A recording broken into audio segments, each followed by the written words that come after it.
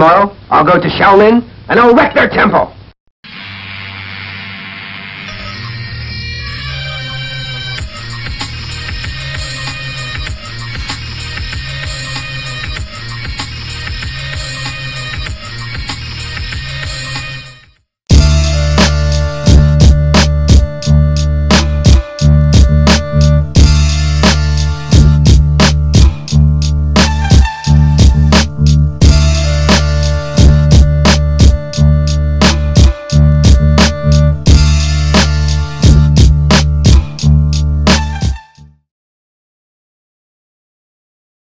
Good afternoon, fellow Kung Fu movie fans and fellow martial arts fans. This is Gary Williams of FilmFanDojo.com, and I have the pleasure today of speaking with a legend in the martial arts world, Master Willie the Bam Johnson. Good afternoon, Master Johnson. How are you doing today?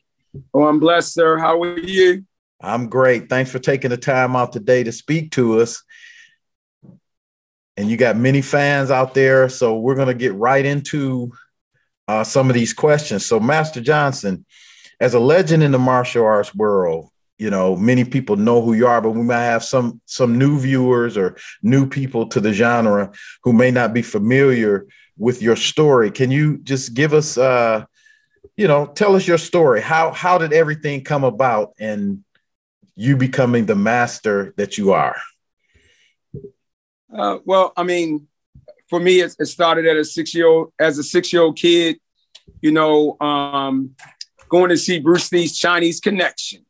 Coming up back then, martial arts really wasn't as popular as they are today. So a lot of people didn't understand the benefits of martial arts. I mean, it was, that's when the Kung Fu movies was trying to find a home. So they were all housed in these inner city movie theaters. And it's funny because at one time, this one time in my life, my mom and my dad were so protected that they would never let me go out by myself.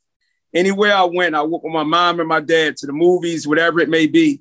And they knew nothing about martial arts. But you remember seeing those commercials, man. You would see them 5 Fingers of Death commercials, Chinese Connection commercials.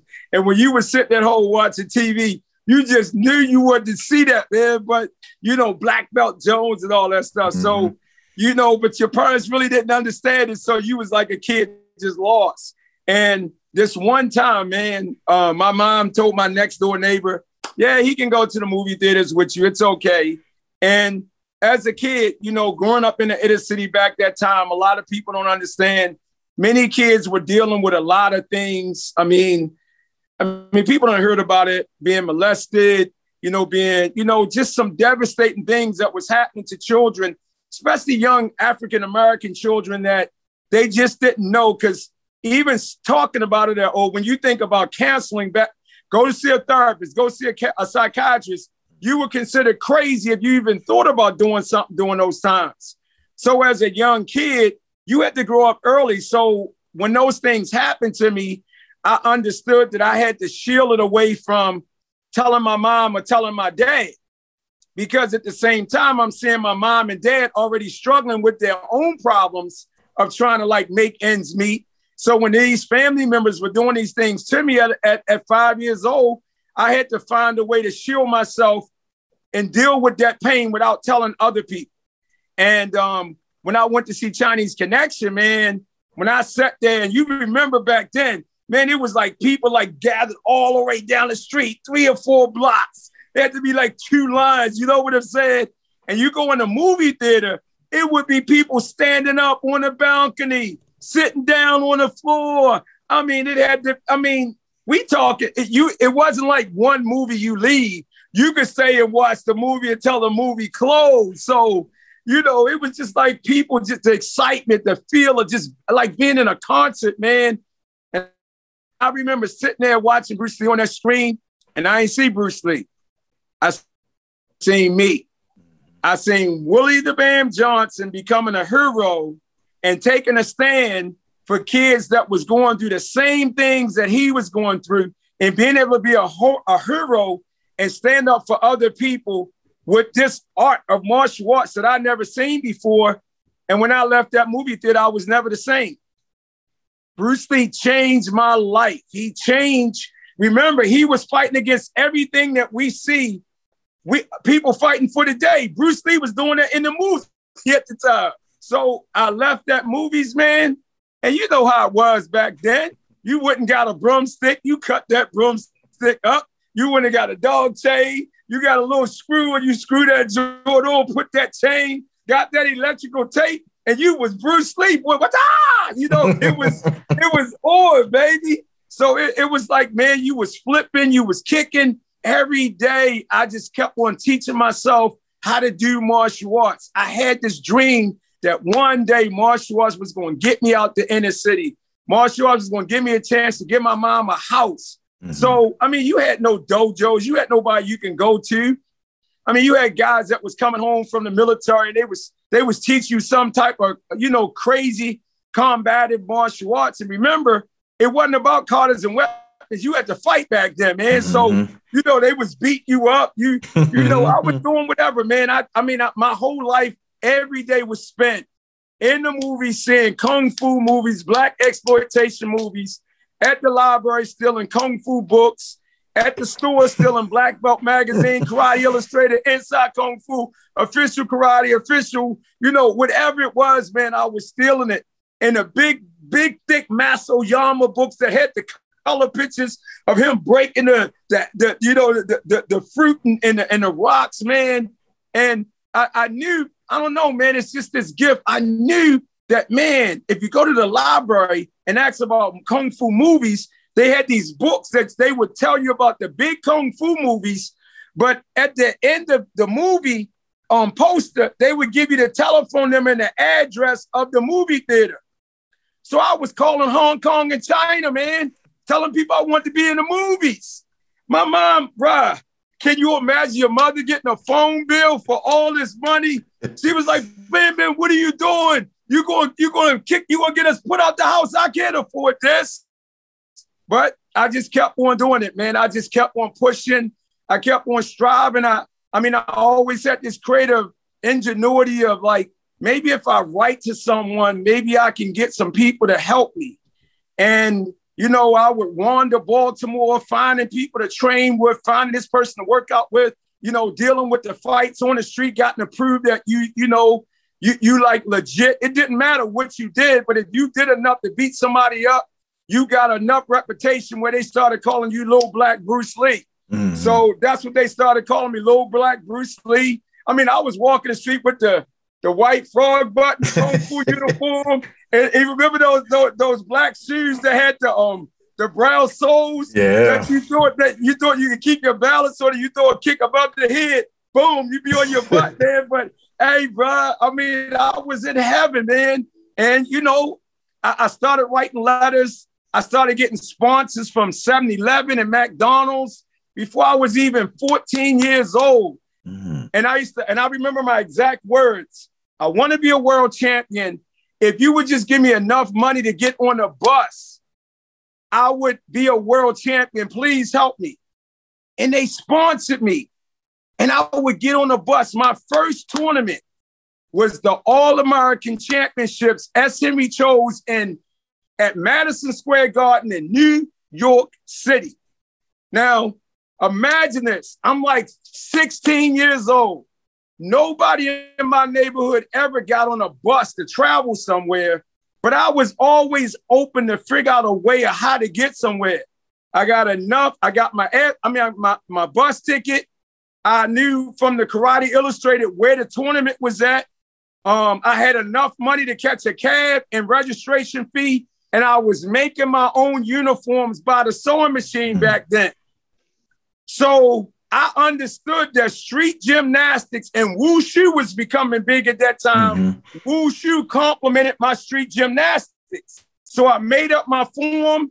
I went to Madison Square Garden, was so scared because back then in New York, man, that's when New York wasn't no place. You think of the Warriors, right? So you think about walking down New York, you might not get home alive. So I'm this little kid all by myself, get off the bus, get in a cab, not realizing that Madison Square Garden like 3 blocks down from Port Authority. But so I catch the cab, not realizing it's like a couple of blocks down the street. But I get out the cab, go to the tournament. Ron Van Cleef was there. The greatest masters of all times was at this tournament. My first tournament, brother, I won first place. Right. That was the start of my career. And from that point on, I would get on a bus for 4 days to go to a tournament in Chicago, Grand Rapids, Michigan, competing with Billy Blank, Cynthia Rothrock, all these people. And still to this day, they call me the bus boy. They say, that's the kid that would catch the bus. He would get off the bus and go and compete. And because I didn't have money for a hotel, I would get back on a bus and come home. So I would go to these big tournaments. I'm talking Keith Inubayashi, Keith Cook, you name it, all those great people, man. And I would get 8th place.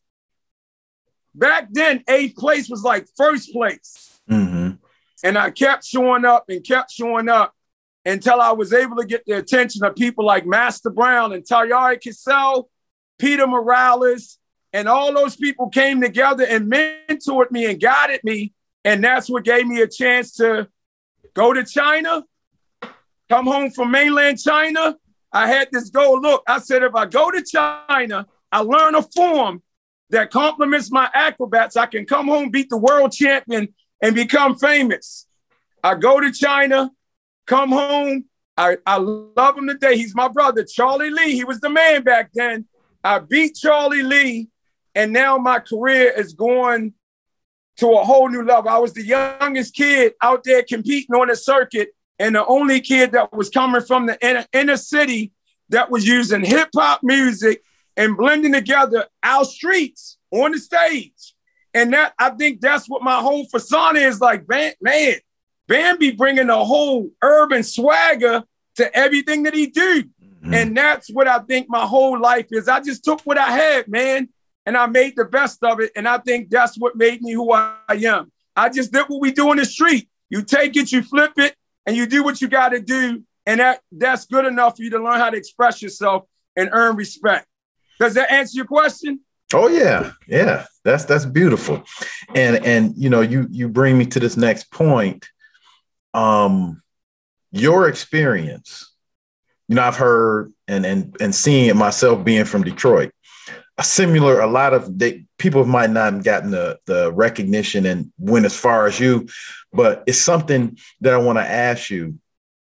Do you think that the mainstream martial arts media or even mainstream Hollywood media really recognizes the contributions of the urban martial artists? Because a lot of people have similar stories about going to see Bruce Lee in the theater or going to see Five Fingers of Death, coming home, and even if they become like in their local communities, teachers, and they stuck with it. Like when we see TV shows, we don't see that experience. We see a different type of experience from the martial arts TV shows. We don't have the urban experience that gave rise to masters such as yourself or other masters, or even, hip hop acts like the Wu-Tang Clan. We don't see shows like that. Do you think that Hollywood or mainstream media really recognizes the urban martial artist's contribution to the spreading of martial arts in America? No, I don't. But I think I'm the one person that I think one of the problems, and I'm not trying to be funny, I think so many African-American martial artists try too much to emulate another culture. They try to be Chinese. They try to be Japanese. They try to be something else rather than understanding without the inner city, there would be no Bruce Lee. Remember that. Bruce Lee only had one place to go to. Without the inner city, there would be no Shaw Brothers.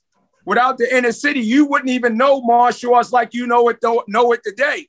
There was nowhere else that was accepting martial arts and giving it a home and made it a success. I mean, Bruce Lee showed you that when he put Jim Kelly in Enter the Dragon. He gave you the story of the struggle, the same struggle today. Let's go back. Jim Kelly, a black martial artist in a black martial arts school going, us. Yes. You feel me? I mean, he was all that. And then what did he do? He get ready to go off to a world championship. and he get pulled over by a racial police cop. Not saying all cops were racial, but here's a policeman that was trying to intimidate him. He had to fight out the hood to go somewhere to try to escape. Mm-hmm. So that story, I think if many of our martial art brothers and sisters would have spent a little bit more time with understanding our culture and what our culture contribute to the martial arts. Remember, the Taekwondo schools, the Japanese schools, all those schools, they found homes in the inner city. They didn't go to the suburbs to open up a dojo. They went to them inner cities. And let's be real, I'm not putting anybody down, but you know, with study history, when they went there and they started getting those brothers and sisters, Hispanic, of all different race, they brought them in and they started sparring with them like, whoa, oh my God. They was beating people up because of their natural abilities to fight. You can't go to the hood and teach nobody how to fight. We already know how to fight. What you had to do was fine-tune our fighting and add the principles and the discipline to allow us to evolve it beyond fighting. And that's you. I mean, come on, Bruce Lee told you that he was inspired by Muhammad Ali. Let's ask a question. Why did everybody love Bruce Lee? When Bruce Lee started doing the rope-a-dope and the shuffle, you already knew what that was. That was you. That was Muhammad Ali. But we spent so much time, we were so ashamed of who we were. We were so ashamed of what we represent. We forget that if it wasn't for the movies in the 70s, I mean, black exploitation saved Hollywood. You feel me? Come on, man. They don't want me to break down history on them. And then, like, once again, like every generation has been forgotten, at the 70s, the greatest moment of creative expression in the inner city. You could keep your doors open. You had the music of hip hop playing on the street.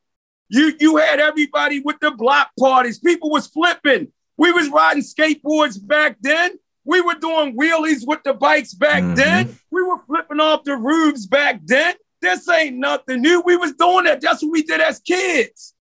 But you couldn't allow a group of people that came from such a struggle to have so much power and be so creatively dangerous. So guess what happened? Crack came. Can I keep on talking or what, bro? Keep it real, man. Crack came.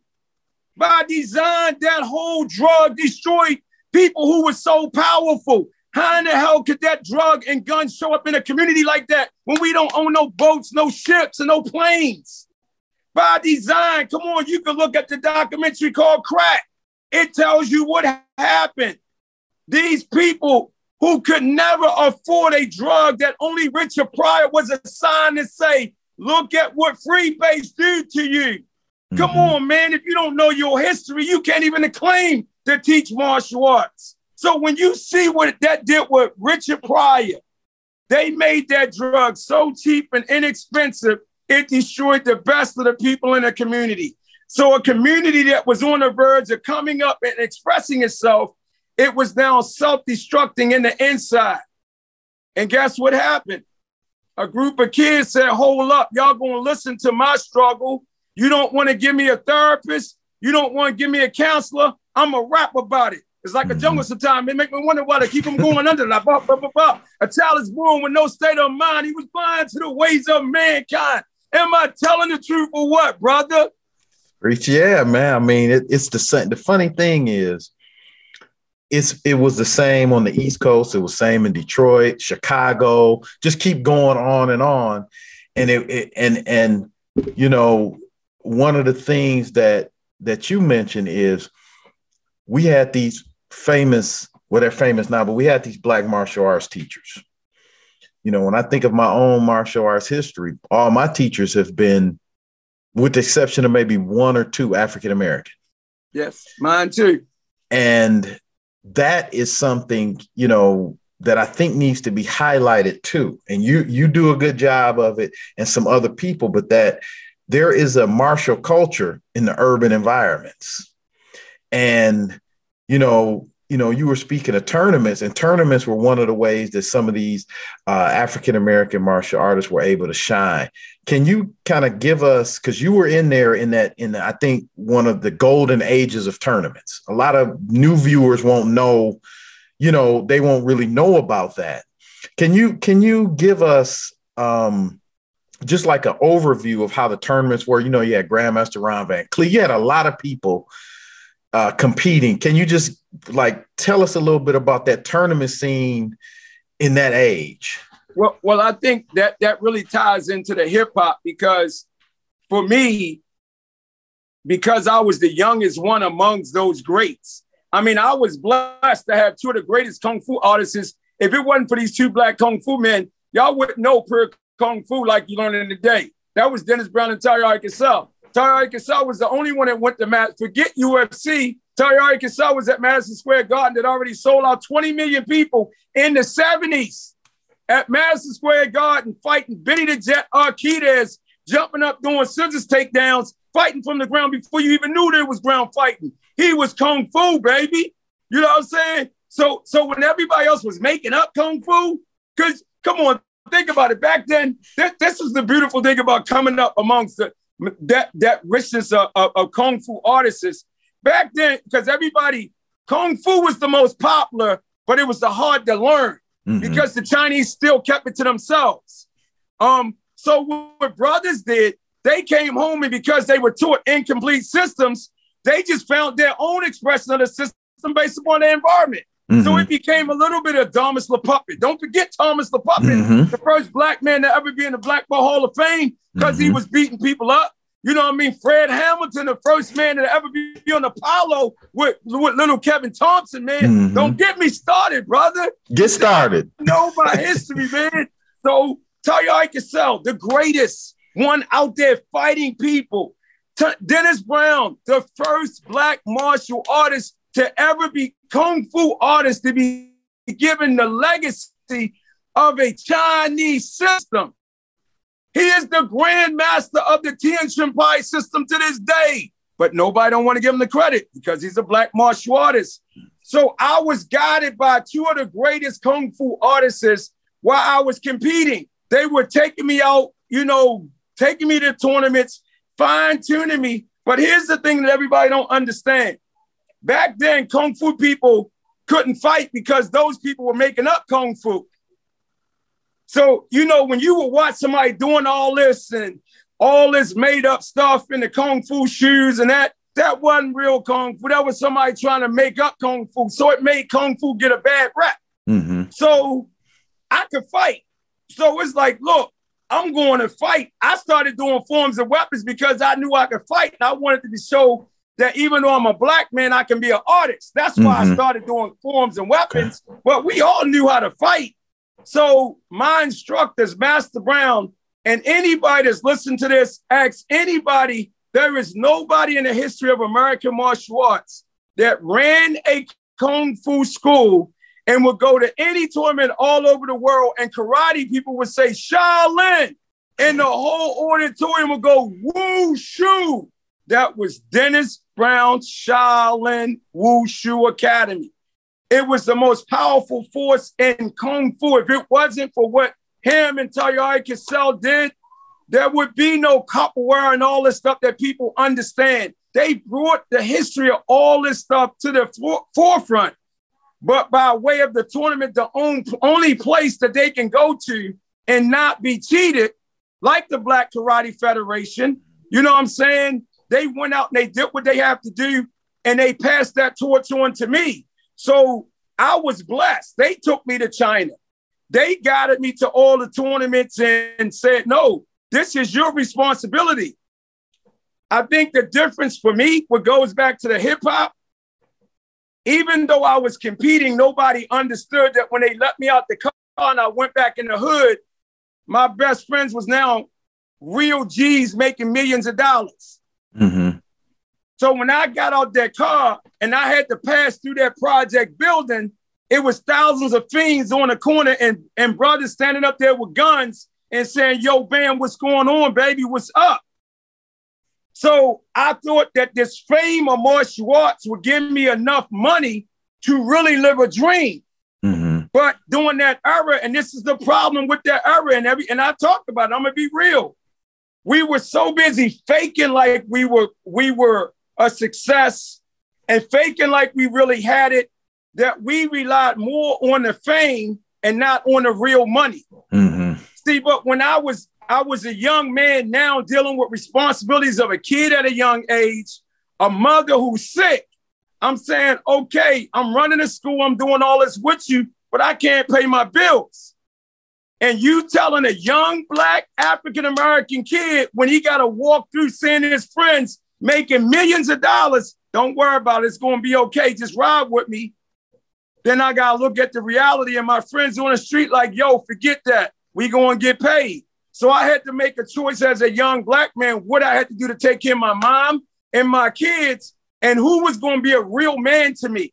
So where I'm going with this, I think the thing that I bring is that there's a difference between being a master and being a man. Mm-hmm. We got too many people that think mastership means being a man.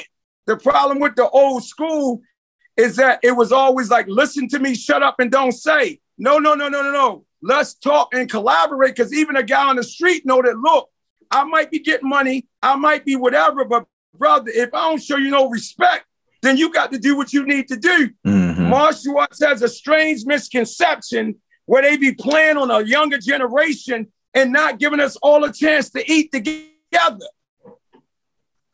My generation, through that whole hip hop element of expressing ourselves, we saying, look, I'm going to be polite, I'm going to respect you, I'm going to listen to you, but don't play me. Don't treat me like I'm less than a man. I got a family to take care of. And the true expression of martial arts is that it's humility at the highest level, not egotism. Mm-hmm. And I think if we can fix that, we can continue to work on it. And we as African-American martial artists need that more than anything, because we still have those great masters that you're talking about. How many of them can still make a living off of their arts? Mm-hmm. I'm not bragging, but since I started doing martial arts, I've been making a living off my martial arts. I done raised my family off my martial arts. I can live the most peaceful life ever because I am a martial artist and I understand the difference between commercializing. I'm not going to say, I understand the difference in the balance of having a successful business and still maintaining the integrity of my art.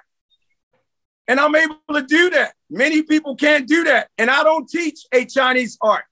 And I'm not going to say when people say, man, you a Kung Fu man. No, my expression of martial arts come from my community, Baltimore City. And by way of all these other elements, it allowed me to become what I represent. I call it an urban combative flow. I'm going to do whatever I need to do to win, to adjust, and live a most prosperous life that I can from the inside out. And that's keeping it real. Does that answer your question? Yes, it does. Now I want to, you bring me to another point. How important, and I can feel your passion. How, I want you to tell the audience, because I think I can gauge the answer, but I want you to tell the audience. How important are those lessons that you just mentioned? How important is that, imparting that to the next generation of young martial artists? That's number one. You see, we get caught up in the me. We get caught up into some mastership. We get caught up into supreme grand master. We get caught up, and I love Shaw Brothers. I love all of that, but we come up with a generation that don't even understand what Shaw Brothers is.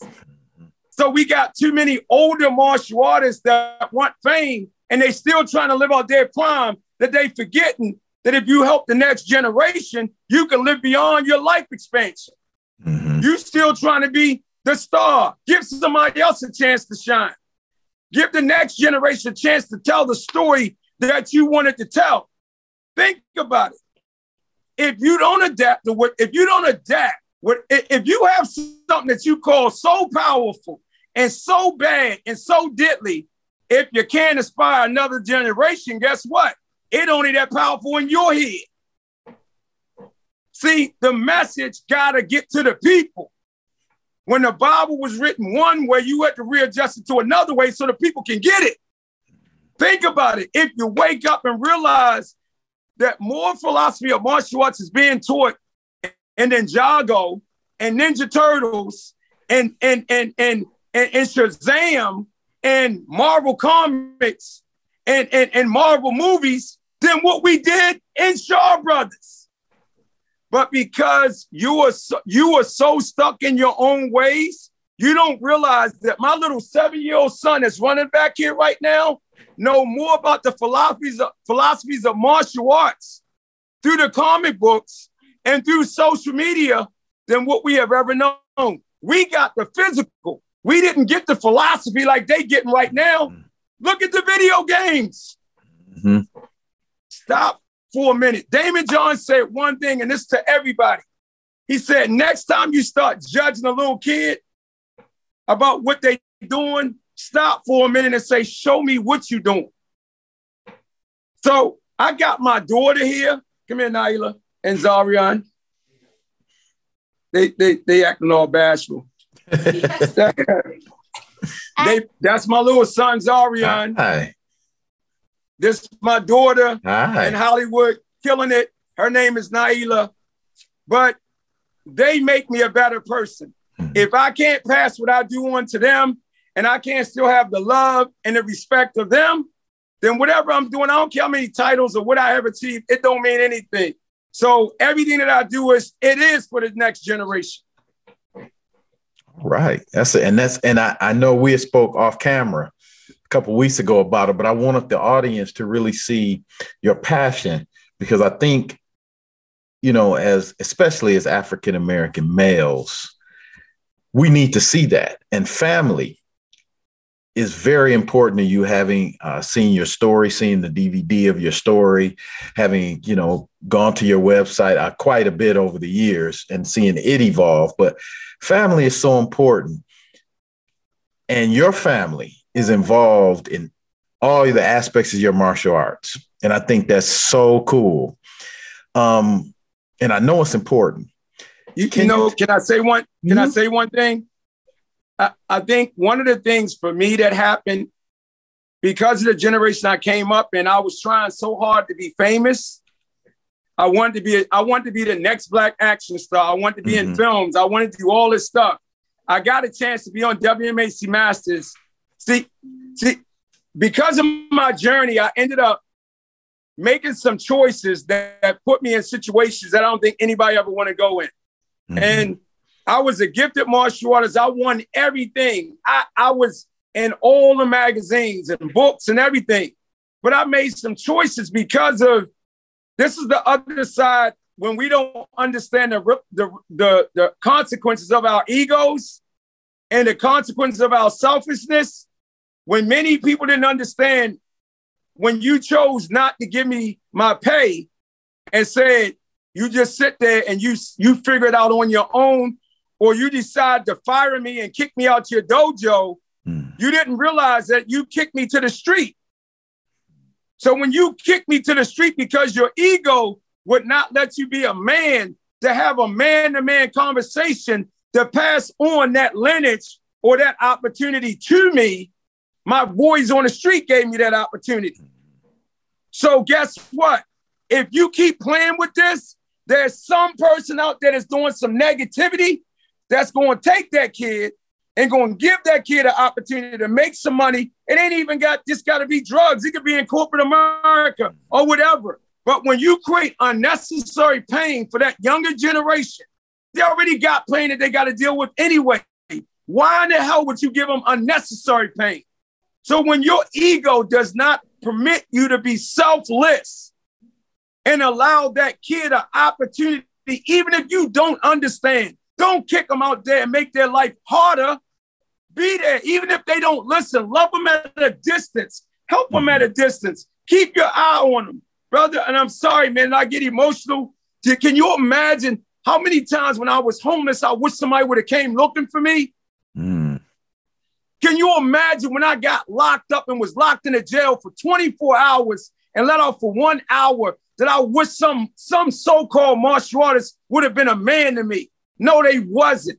It took a man in jail by the name of Brother D that said, look, I'm going to show you how to be a man. Forget that fake master stuff.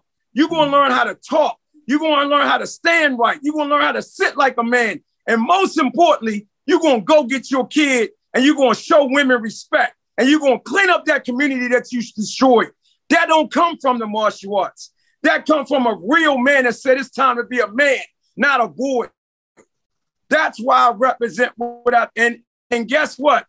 I will give my life for this mission that I'm on. I don't care if you hate me. I don't care if you don't like me. You will never take my spirit of being a man because guess what? I went back to get my kids. I went back to rebuild that community. And everything I represent today is a manifestation of what the hood did for me when it was a good place. Mm-hmm. What my parents did for me. This, sir, and this respect don't come from martial arts. That comes from being raised by a good Black father. That comes from having a good mom. I don't care if she was on welfare. But the one thing they did tell me, you show people respect and you treat people like you want to be treated. So that's what I bring to the martial arts. I bring the element of our community that's so lost back to the dojo because at one point in time, even this day, we started thinking it was about Carter, titles, weapons, and not about character. I'm about the character that the streets used to give us. Think about this. At one time, even the hustler said, Shorty, don't do what I do what I say. Don't you be on these corners. Take this money, go to school, and live your dreams. What people don't realize, I know that every guy that lost his life in the city of Baltimore, and even some of them that's still alive, they tell me, and you got to understand this. When a brother that used to sell drugs with me and used to do dirt with me say, man, thank you for being our hero. You did for us. Sorry, man. You did for us that what we didn't have the courage to do for ourselves. So when I seen you on TV on Saturday morning being Bam, the Bam that was in this hood, you gave us hope. That right there is more important to me than any title in the world because that same kid that was inspired by Bruce Lee, he was able to return the favor of Bruce Lee to the generation, like he said, to inspire other people. And even when you say that, to inspire you and many other people to just be what God wants you to be, man. Forget just be what God wants you to be. And that's the greatest thing that you can ever do while you're on this planet. And that's keeping it real. And I think we need to hear this because we don't hear it often. And this is why I'm glad I got the opportunity to talk and interview because I knew your passion, but we really don't get to hear this often. And we're talking about representation, which is so important. And people say that now for various things. And it's very important for some of the reasons you just said. And you represented so well on WMAC Masters. When I put out on my Instagram about questions that the audience could ask and I could ask you, everything was about WMAC Masters. I mean, it was like, what's going on? The main one, it's really the recurring theme. So I'm going to ask it, but I'm going to ask it at the end. But it's the recurring one. It's one of the first questions I asked you, but it's a recurring one, but I'm going to save it to the end of this little section here. How did WMAC Masters come about for you? Well, that's once again, now that goes back to the tournament thing. When I was competing, there were no egos. You know, even my wife, everybody called her Mrs. Bam. Well, people don't realize that my wife is a bad master in herself. She could go and run her own Kimber Johnson martial arts school and be her own. We met in competition. We used to do Carters against each other. Okay. She didn't beat me. I didn't beat her. So it ain't like, I mean, and I like to say this to her, she ain't Miss Bam. She Master Kimber. She her own master. She can fight deep. She can do weapons. I'm just honored that she chose me, you know? So during that time when I was competing, I am grateful for Billy Blanks. I am grateful for Cynthia Rothrock. I am grateful for Kevin Thompson, and I can go on and on. Keith Cook, you know, Stuart Kwan. I mean, Ho-Sung Pop, Hakeem, all these guys. See, I think the problem with competition right now, everybody want to be your friend. Mm-hmm. See, back then, when we went up against each other, it was like, Richie, you better give it 1,000, boy, because I'm at 2,000. What's up? And Richie like, all right, man. When Richie went on that stage, I was yelling for Richie because I needed Richie to go up to the sky. And when I went up on the stage, Richie like hit me in the chest like, you ready? Can you beat that? And I go up on the stage and I'm like, oh. And when it was all over, we wanted to win, but we wasn't angry or mad that the other person won. Mm-hmm. It was like, all right, you got me tonight, boy, I'm going to get you tomorrow. So it was like when opportunities back then came, it's like when I got my first Karate Magazine cover shot, I called Keith Cook and asked him to be on there with me. He couldn't do it because he was doing a movie. So I got Richie Brandon on there. What we did, we helped each other.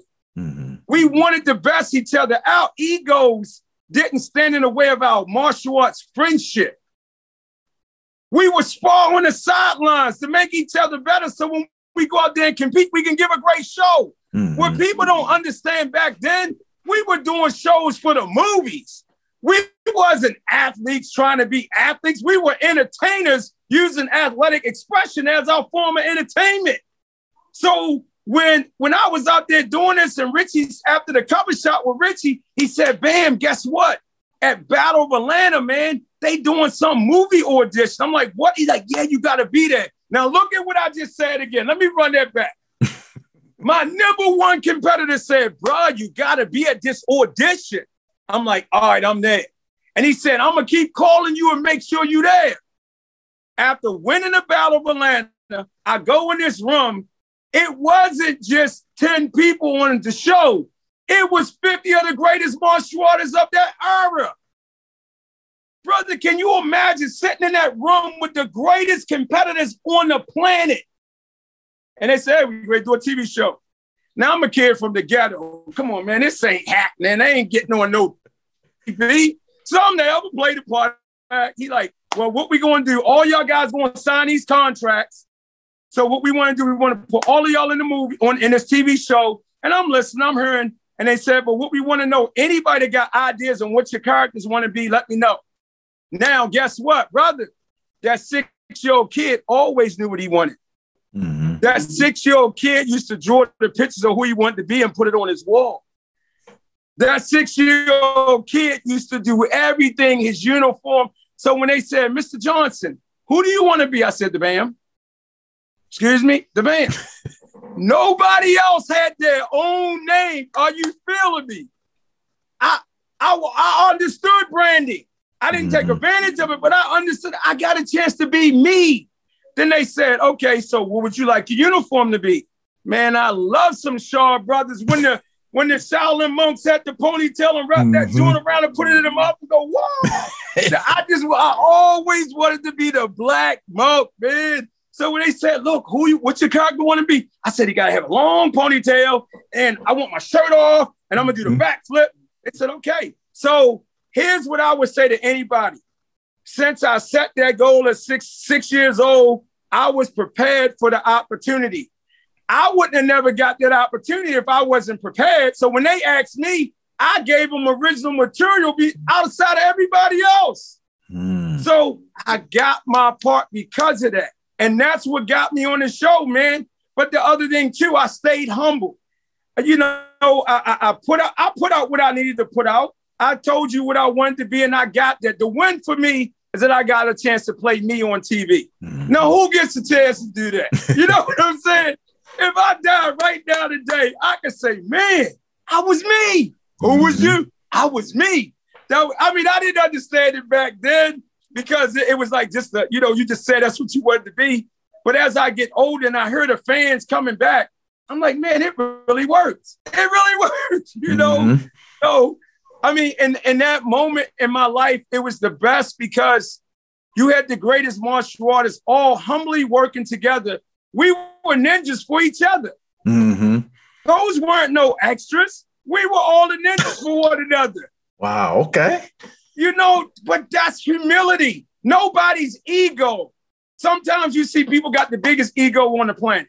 Mm-hmm. Bro, think about this. You got Hakeem Austin. You got Mike Bernardo, who created the Bo Stack. Come on, man.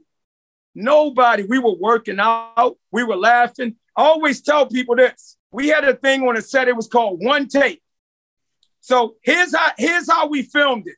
You would get a call. They would fly you in on Friday. You go to the hotel, check in, and then you got to meet Isaac Florentine or Pat Johnson. Can I say that again? Hold up. Maybe I need to say those names. Rewind that. Yeah, because I don't think they get that. Isaac Florentine, who made Scott Adkins, did all that with Michael Jai White and everybody, Power Rangers. He was one of the fight choreographers. And then hold up. Pat Johnson, Black Buck Jones, Karate Kid, Ninja Turtles. Should I just keep going on? So we got a chance to be trained by them. And this is what they would say. All right, guys, put together your fight scene. We would put it together ourselves. We would choreograph our own fight scenes. And then they say, all right, y'all got them? All right, now, the next day we're going to shoot tomorrow.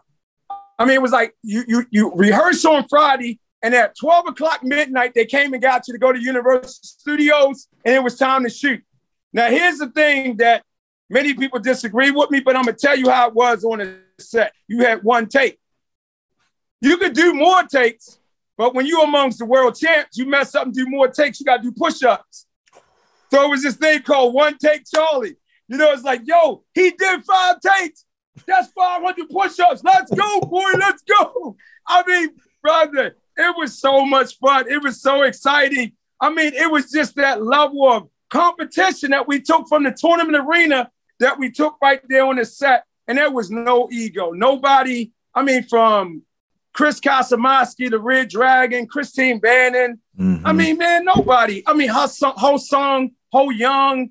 I mean, Tsunami, Eric Betts. Everybody was humble. Everybody, I mean, Mike Chatterunderbutt, Kid Carmichael. I mean, look at it. All these people created the greatest things that you see in the world today. And it all started from that moment that they gave all of us a chance to come on a TV show and just have fun. I mean, there's one thing, Isaac, and I still work with Isaac Florentine, and I mean, I thank them so much for making my dream come true. And Colin West, if you would get caught like at the wrong part on the set, they were like, "Who's that stupid ninja? Get that stupid ninja, man!" It was so much fun, man. I mean, I don't think it would be a long time for people to be amongst. We talking the greatest martial artists in one room. And there's not one ego. Everybody's just trying to, we just wanted to make something exciting for other people. The show could have went on and it was before its time. The only problem is, and I'll say, is because the real martial arts world said, hold up, that's make-believe. That's phony. That's not real martial arts. So guess what they got? They got UFC.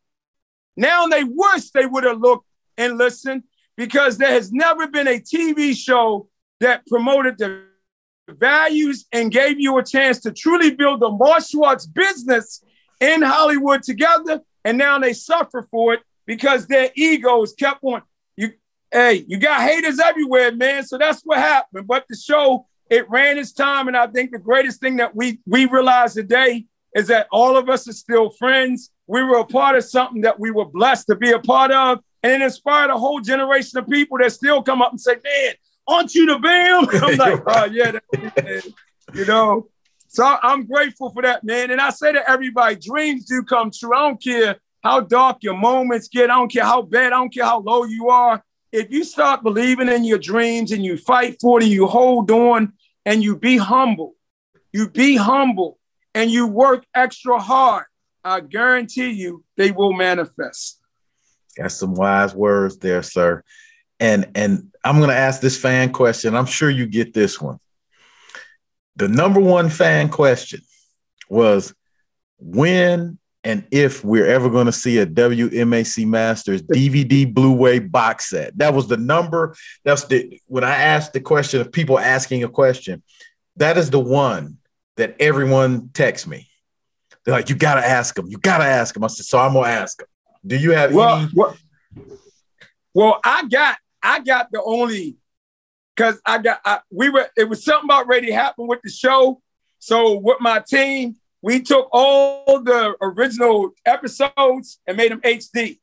So I got the HD versions. Oh. I got the HD versions over here. Man.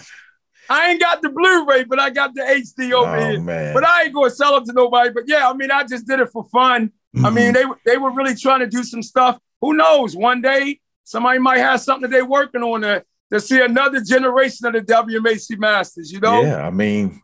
I got to vote, though. You know who I want to play me? Who's that? My daughter. Okay. You heard me now? Jack, look. She acting like she heard what I'm saying over there. Man, that's great. And so being that I'm already inspired. You're a very inspirational person. So Master Bam, you have been featured in Black Belt Magazine recently, and you are a Black Belt Hall of Famer. And you've been featured for your upcoming production of 1 out of 100. Can you tell us about that project and how, as fans and martial artists, we can help make this a reality? Okay. You know, the concept of 1 out of 100, once again, is based upon my, you know, just some real life situations where when I was incarcerated, one of the characters in the movie, his name is Brother D. And he had told me, he said, only one of y'all can make it. You know, out of all the guys that are here, only one of y'all can make it. And the only way you can make it is that you got to change everything about you. And well over 37 years, I try to wake up every day and make sure I was that one that made it. And I do everything I need to do with the principles of martial arts in my whole life to continue to push forward to try to be that person. And during the COVID situation, when we're seeing so much, you know, negative, darkness, despair. I mean, people just suffering, you know, everything crazy happening. You know, one of the things I think that happened that we stopped paying attention to our teenagers. We weren't listening to how this thing affected our kids. I mean, think about schools were shut down. Kids were now locked at home with parents that have to teach them schooling, and some parents never even finished school. I mean, it was drastic, man. I mean, kids, you know, think about the emotional devastation. I don't think anybody really, even to this moment, because I'm not trying to be funny, I think our society is so selfish right now that we're so worried about me, that some of us don't even think about the effect that it's having on the kids. And thank God, because we're teachers and we teach so many kids, we've been on the other side and have always been to be there for those kids and hear what these kids have been talking about. And we had to make adjustments. I mean, the very next day when we went on lockdown, we had to put our classes on Zoom. And I mean, for me, what happened was that here's my son, my 14-year-old son saying, Dad, why are they out there marching when it's COVID-19? I understand the cause, but Dad, is it safe? I'm like, whoa, he's right. Why are we being so irresponsible? There were so many things that was happening. And he was just asking like questions. I had no answers. And then when we went to do the conversion over to the Zoom, me and my wife was worrying so much about the functioning of the business, getting money and going and everything. And my son like, hey, chill. I'm like, hold up, what you mean chill? Who you talking to? My wife like, yeah, who you talking to? Boy, you better stay. And we stopped and we looked. He had the whole thing set up on Zoom. He had it set up for us to teach classes in our house. Mm-hmm. Not miss one beat. He came up with ideas and situations where he was now running our whole dojo at 14 on his phone, on his telephone. And he was going to school on time and became an honor roll student and was now taking on the PE classes and being inspirations for other kids. Mm-hmm. Then I'm saying everyday kids, 3 and 4 and teenagers on Zoom, taking real classes. And anybody that knows about us, I'm not bragging, I teach hard classes. I'm going to beat you down. I don't care what your age. I'm going to beat you down. And when you say a class is soft, you better not say that around me, because you will not be walking for weeks. And them parents and them students will tell you, our kids, we were doing so many things like belt tests. We were doing parents' night out, sleepovers. I mean, not sleepovers, but gatherings and meetings all on Zoom, like we never stopped teaching in person. All our kids was on honor roll. My little kid, 7 years old, before Zoom, he couldn't even read. Doing Zoom, he now reading at the 4th grade level. Mm-hmm. So while everybody else was panicking and not growing, we were listening to what our kids was doing, and out of nowhere, me and Robert Parham and Isaac and Art Camacho and everybody was talking, and a guy by the name of Gerard Lima, Byron Menz, the writer of Black Dynamite and all this. Mm-hmm. I came up with a movie concept. I said, I want the world to know what these kids was doing when you were being so selfish and not realizing that they've been in here working. They ran a whole dojo and did so many other things. And the movie is about that. What these kids were doing in real time, are coming of age where this one kid, he got to deal with it raising his little brother. He got to deal with running a dojo. He got to deal with trying to get ready for a youth MMA championship match to go off to college. And he got to deal with all these other irresponsible things that's going on in the world. But then guess what? He was now set up to have to deal with a convict that been released from jail on a pre-release program to become a janitor at the dojo. Mm.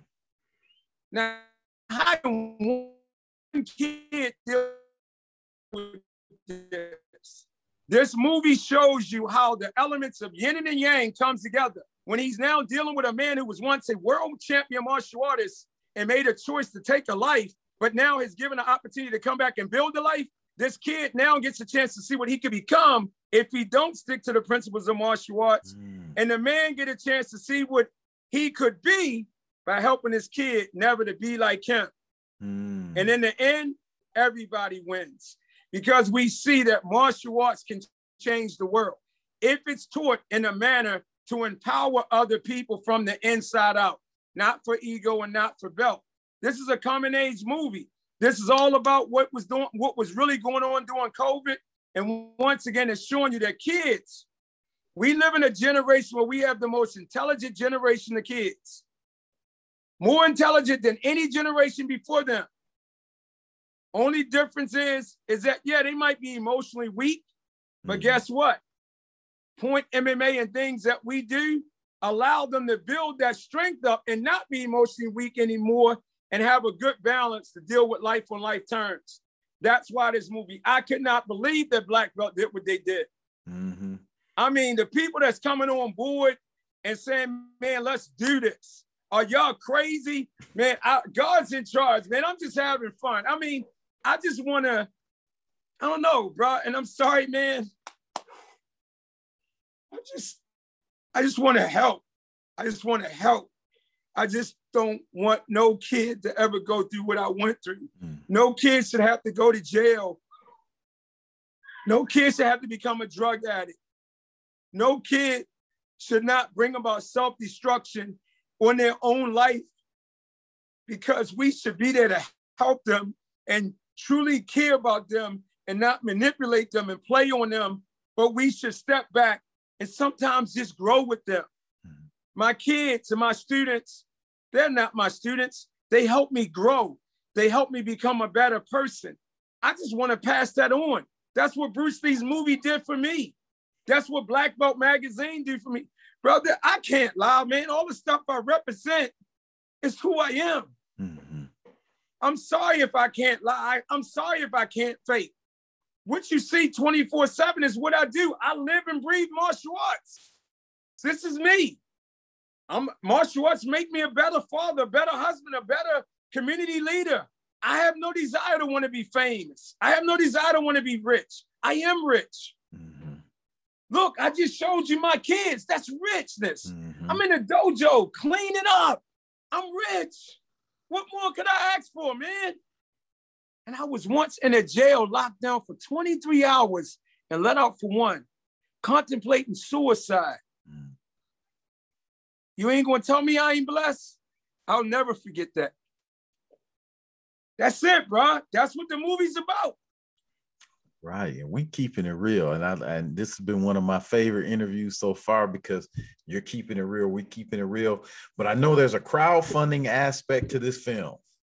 How can we, as fans of Willie the Bam, as fans of Black Belt, as fans of the Kung Fu movies, as fans of martial arts, what can we do? Because I think we have an opportunity to truly make a difference and help in your vision and to make a difference. What can we do with this project? Tell us how we can get involved. Well, you know, if you go to thepointmma.com and you'll see a 1 out of 100 link. And basically what we're saying, just to get involved, if you make any donation, if you do a $20 donation, that allows us to sponsor 100 virtual scholarships to underprivileged kids all over the world. When we move to 100, we can move to 1,000. Before you know it, we can make it possible for every kid, regardless of what.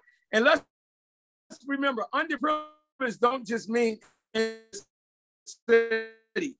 Underprivileged is a state of mind. It can be a wealthy kid whose parents are working so much that they feel neglected, and they just need martial arts in a simple form that teaches life skills, not about belts, not about titles, but just something like Point MMA, something that they into where they can just get in shape and move. So by, just a $20 sponsorship for a kid's Point MMA kit, you'll get one, and some kid can get a virtual one. They can get a handheld video, but guess what? We done made it possible for even a kid in the hood to turn on his phone and learn martial arts in a virtual platform. So right now during COVID, when none of these resources was available, we have made it available. Now, let me add one other thing here. Not just have we made it possible for us to sponsor scholarships for younger kids to learn how to do martial arts, but just like my oldest son, my daughter, and all the other kids that we got in Hollywood working, we created a coaching program for teenagers at the age of 16 and up on how they can become certified coaches in Point MMA and become employable. We can show them how to get a mentor or a parent to start an LLC, and guess what? They can open their own club in the community and make money legally, not illegally, and be put. They are given every component on how to run a professional dojo. I've been running a dojo since I was 10 years old. I have never worked for anyone since I've been in martial arts. Everything that I have learned on how to run a professional school from the best business minds in the world. Not just am I recognized as a Black Belt Hall of Famer for teaching and competing, I'm also recognized as a successful businessman in the world of martial arts on innovating concepts on how to properly run a business as a family man and an African-American businessman, me and my wife. So guess what? We giving the blueprint to any teenager that want to find a way. My daughter right here, man, she makes a living by doing what she loves doing. My oldest son, my little sons, everybody, we all can do it. We have made it possible for people to live your dream, and you don't have to be in front of the camera. You ain't got to be the star. Guess what? Sometimes the star don't make as much money as the person behind the camera. Mm-hmm. So with this program, we can help kids learn how to get in shape, get their minds right, and come back from this COVID. We can get teenagers to become mentors and coaches to the next generation in the community. And guess what all the older people can do? Even the ones that felt like I was picking on you. You can all come together and we can mentor the teenagers to go out and be a better representation than what we were by being there to help them. You can sponsor them, you can guide them. And one day you can look at yourself in the mirror like Master June Reese said, He said, the only opinion that matters is the one you get back at yourself in that mirror. And when Grandmaster Jim Reed, one of the greatest of all time, said, Willie Bam Johnson, you come from ghetto, you turn life around, you become better man, you a hero for many people. Continue to do what you're doing. I represent all those great masters that made it possible for me to be who I am.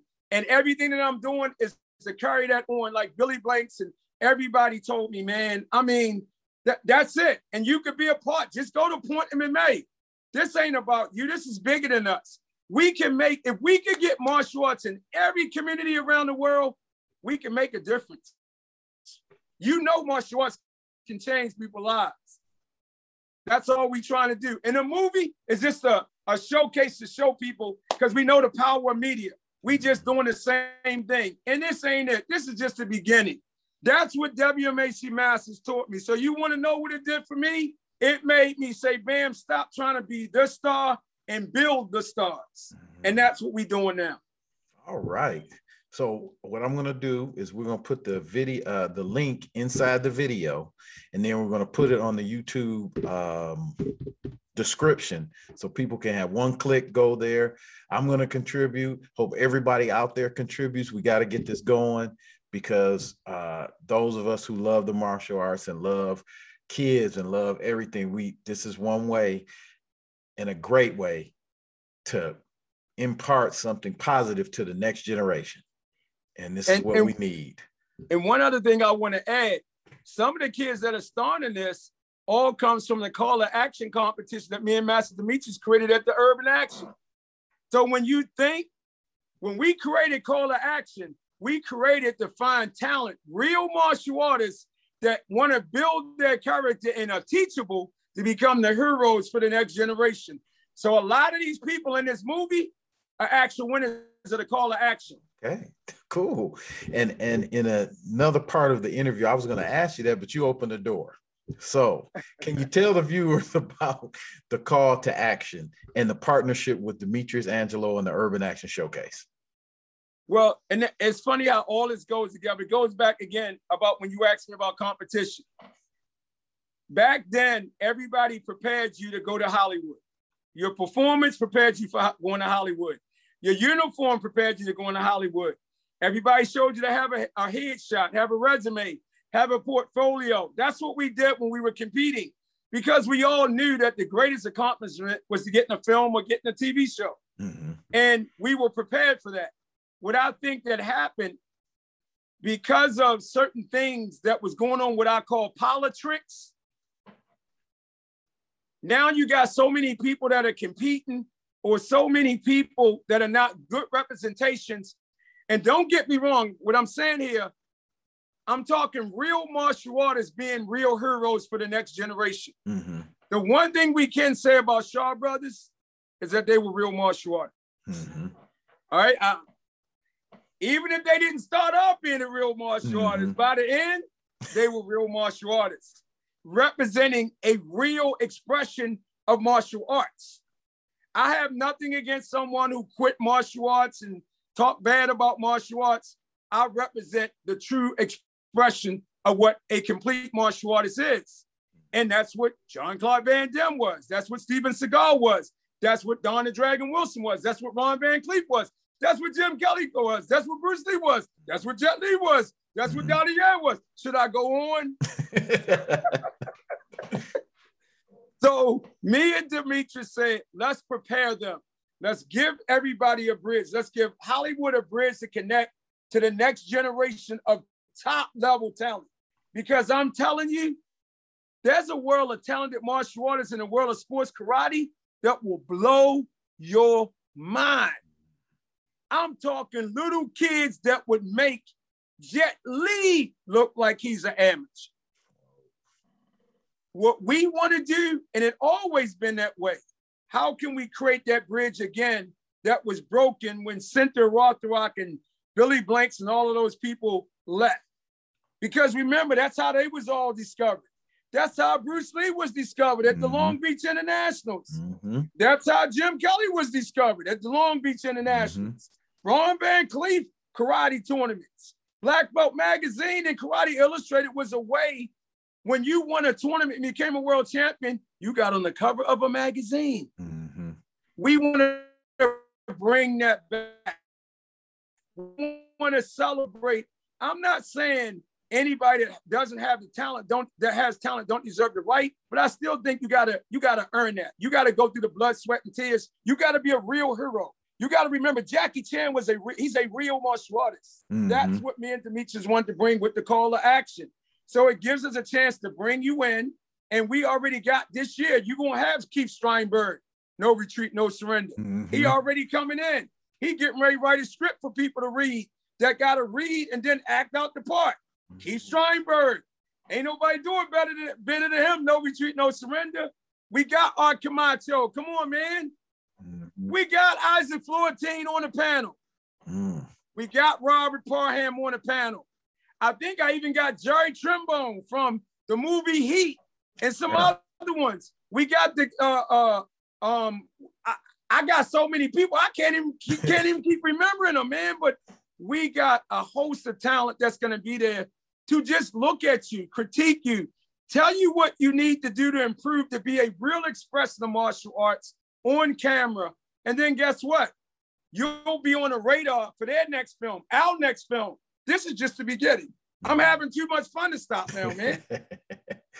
That sounds great. I'm glad you were able to, we were able to get to that and you could tell the audience about that, because I think that's where, like you said, where we're going to find the next generation of martial artists who are in the movies. Because now fight scene is in every movie.